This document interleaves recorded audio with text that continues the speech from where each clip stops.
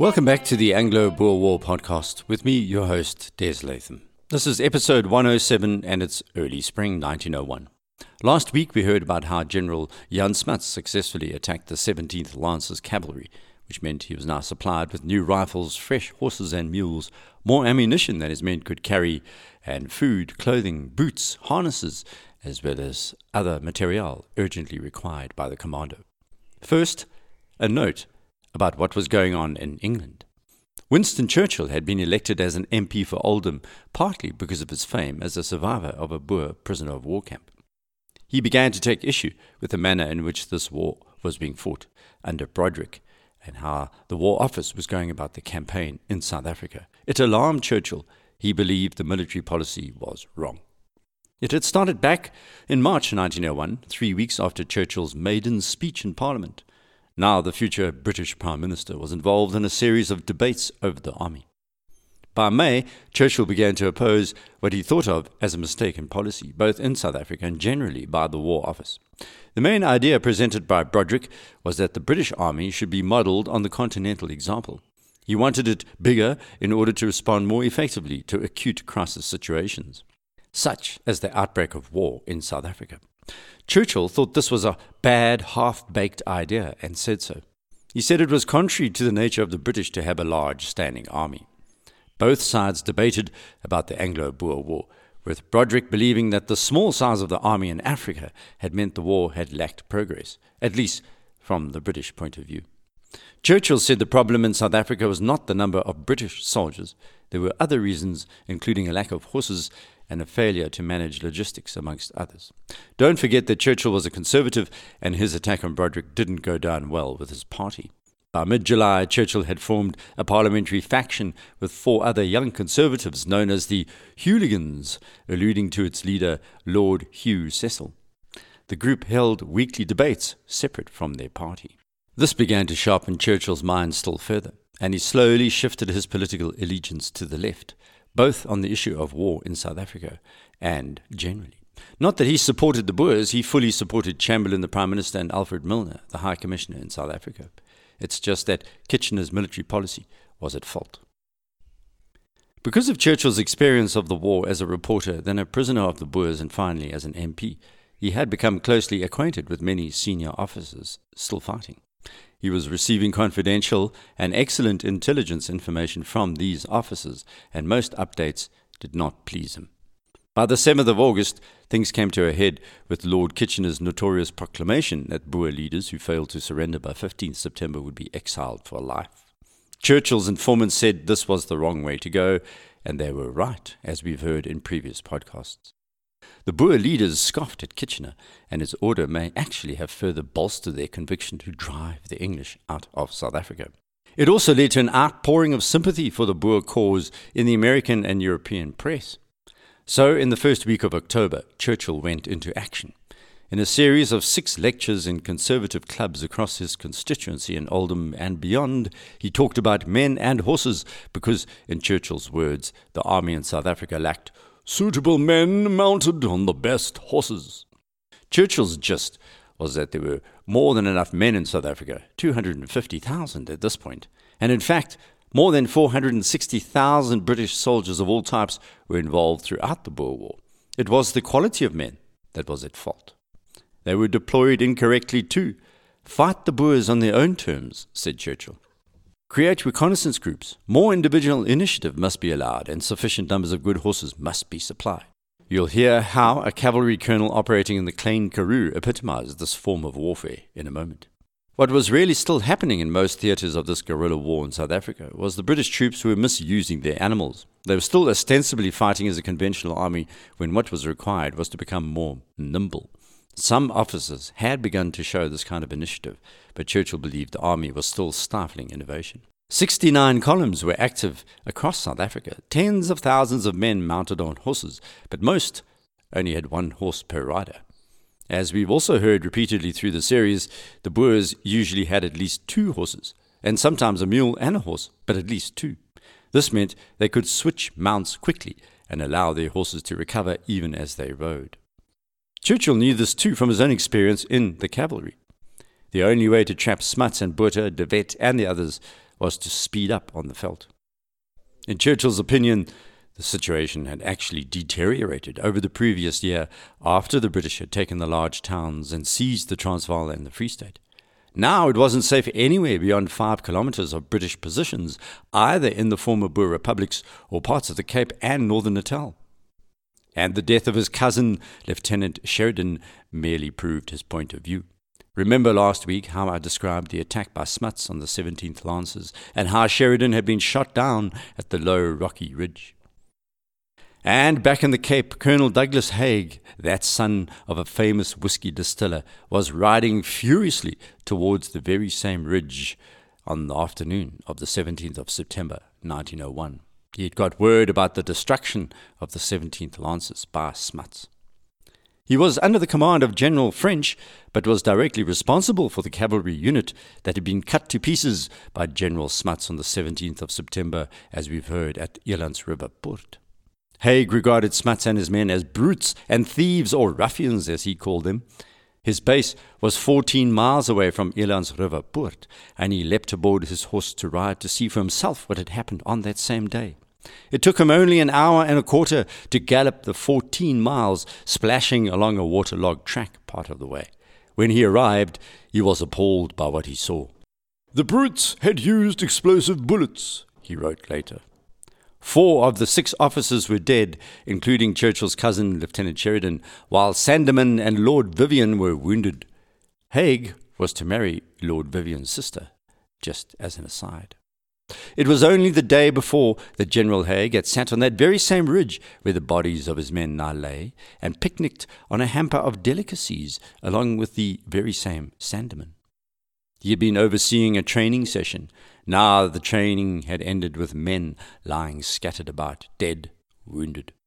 The major weakness of the position was that Sandeman had not secured the high ground to the west of the ridge upon which he now lay injured, and Smuts had spotted this as a point from which he could outflank the 17th Lancers. Combined with the use of captured British khaki uniforms, which confused the British and made it more difficult for the Lancers to spot their enemy, the Boers had dealt his unit a severe blow. As Thomas Pakenham describes, the champagne of the previous day was bitter enough, and Haig issued confirmation of an earlier order as he surveyed his shattered men that all Boers found in British uniforms would be executed immediately. For the next month, a personal duel was to play out along the Stoddenbach between Smuts and Haig. From Haig's point of view, the loss of at least 70 cavalrymen did not detract from his main mission. To do this, Haig had more than 2,000 men in 3 packs or columns, and the shock of Smuts's attack focused their minds somewhat. However, Haig and his commanding officer, General French, both had a major stumbling block. Lord Kitchener continued to micromanage these columns, and Haig was growing more and more critical of the commander-in-chief, as was Churchill back in England. In early September, it was Kitchener who had cabled Major General Fitzroy Hart and told him to move his column north of the Orange River, which then opened up a gap for Smuts to exploit and enter the Cape. General French was beside himself with anger about the commander messing about with his men. French's Field Intelligence Department, or FID, was providing him with extraordinarily accurate information, and Kitchener was not helping matters by remotely controlling these cavalry and mounted infantry formations. It was a bit like Adolf Hitler sitting in his bunker in Berlin and moving pins around on a map without actually witnessing in person the clashes and the conflict. The FID had picked up that there were actually 7 Boer commandos moving around inside the Southern Cape. Besides Smuts, there were smaller fragments, all based south of the Orange. Commandant Meyberg had 100 men, Forsier had another 100, Wessels 200, Milan only 15, Tehran had 80, and Skeepers had 250. Smuts was also leading a commando of 250, so there were now roughly 1,000 highly motivated and mobile Boers roaming about inside British territory to the south. About the same number, 1,000 more, were believed to be moving about in the West and Northern Cape. So General French's counter-strategy had 3 aims. First, they must prevent these severed and separate Boer commandos from combining. Second, they must hustle them so that they could not recruit more Boers in the Cape. And third, they must be worn out and hunted down. Unlike the Transvaal and the Free State, this did not involve a scorched earth policy by the British. They didn't have to burn down farms and force the civilian population into concentration camps. All they had to do was to keep the commandos on the move and deny them fresh food and horses. While the number of Boers in the Cape, now 2,000, was puny in comparison to the almost 30,000 in total still fighting the British in the Transvaal and the Free State, the geography of the Cape meant the British had a problem. The Cape is huge, 4 times the size of the old republics, with great swathes of desert layers to the west of the railway. There were steep-sided mountain layers to the east. But it was in one of these mountain layers that Colonel Harry Scobell was to strike Commandant Lotter and his 100 Cape rebels and leave them a bloody ruin. This happened shortly after Smuts invaded the Cape. So often I've concentrated on the Boers' ability to direct skirmishes and battles, but in this case, the initiative was firmly in the hands of an extremely gifted British cavalry commander. He outfought the Boers in many battles, and this one at the gorge in the hills above Cradock in the Eastern Cape would be no different.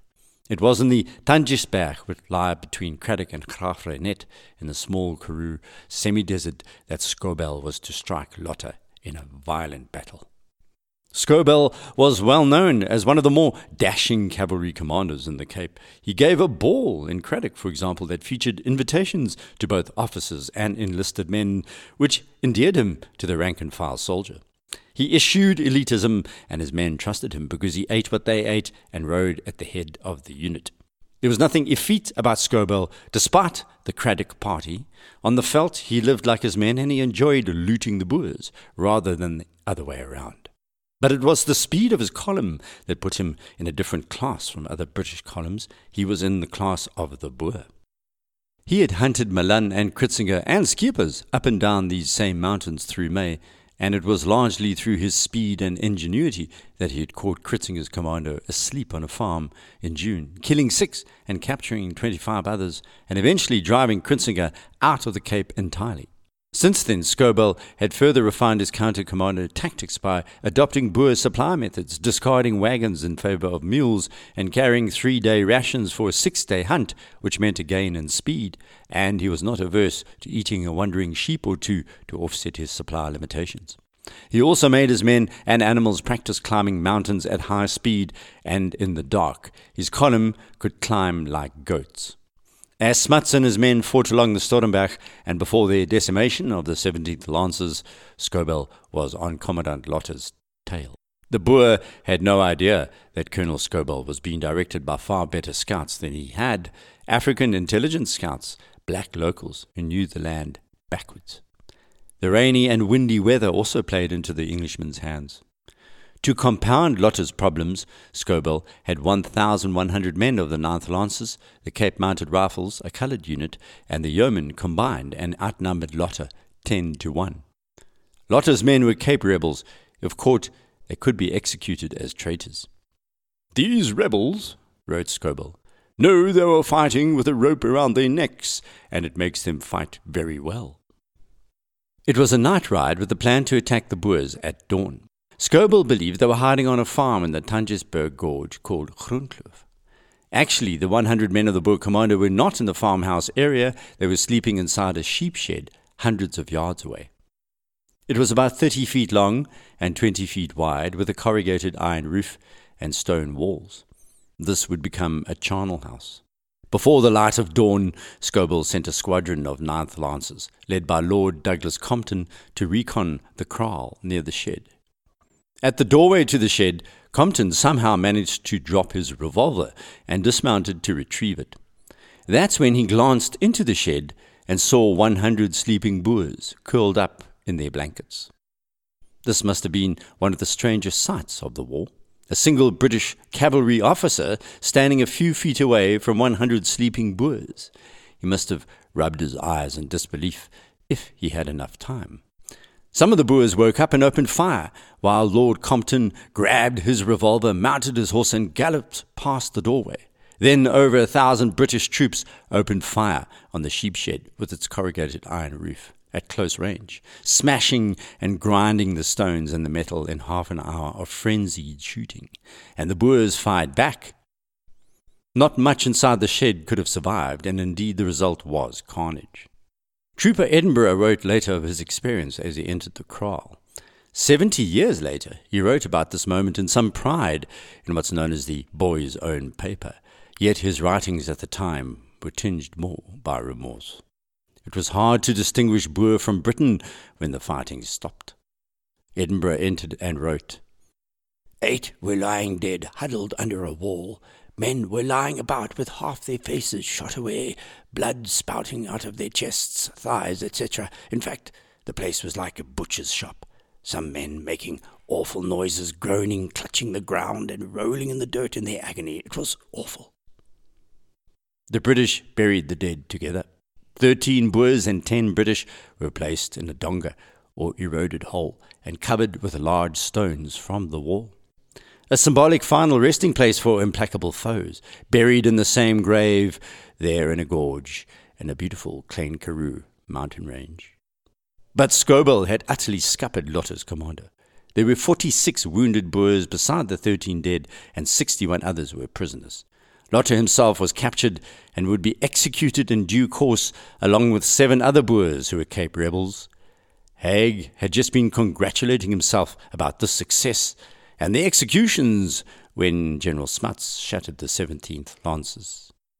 You can see this Cape struggle was far from being a simple matter of Boers succeeding or the English victorious. It was bitter, hard fighting, involving skilled men of all races, black and white, determined to finish each other off in sometimes hand-to-hand confrontations. So much for those who thought the war was almost over. Scobell and the other English commanders had learnt a great deal about fighting on the veldt, while the Boer leadership began to realize that the British were working more closely with black South Africans in their planning and logistics, their intelligence gathering, their guarding and patrolling, blockhouse building. The Boers were also beginning to realize that the black people who ringed their republics were on the move. They were mobilizing as word reached these far-flung areas that the Boer foe could be attacked. Their homesteads were more isolated and exposed than before, the support networks constrained. There was looting to be had. General Smuts in particular was aware of this danger and wrote about it constantly. But we must halt at this point and take stock of our story. Next week, we'll rejoin Rates and Smuts as they evade General Haig, and these 2 excellent soldiers went on a duel for a month for control of the Cape. Meanwhile, some administration.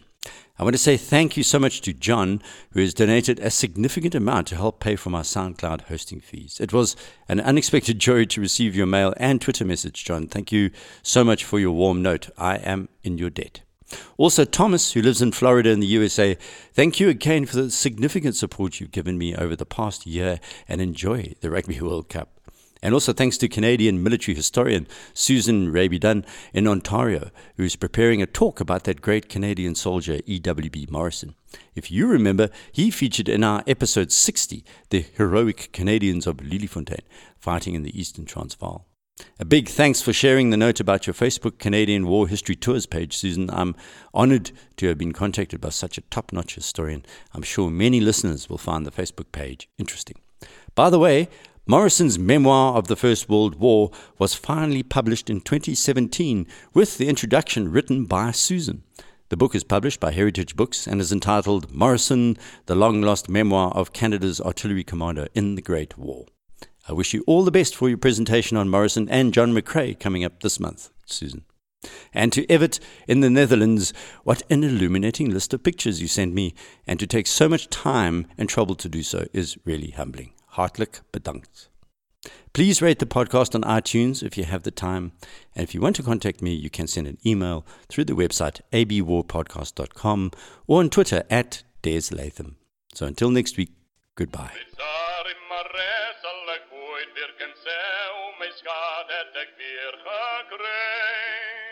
Een zonnergedal langs die mooie rivierse val, het zij voor oorlogsdagen blij. O, breng mij terug naar die oude Transvaal, daar waar mijn Sarre woont. Daar onder in die milies bij die groendoornboom, daar woont mijn Sarre Mare. bij de groen.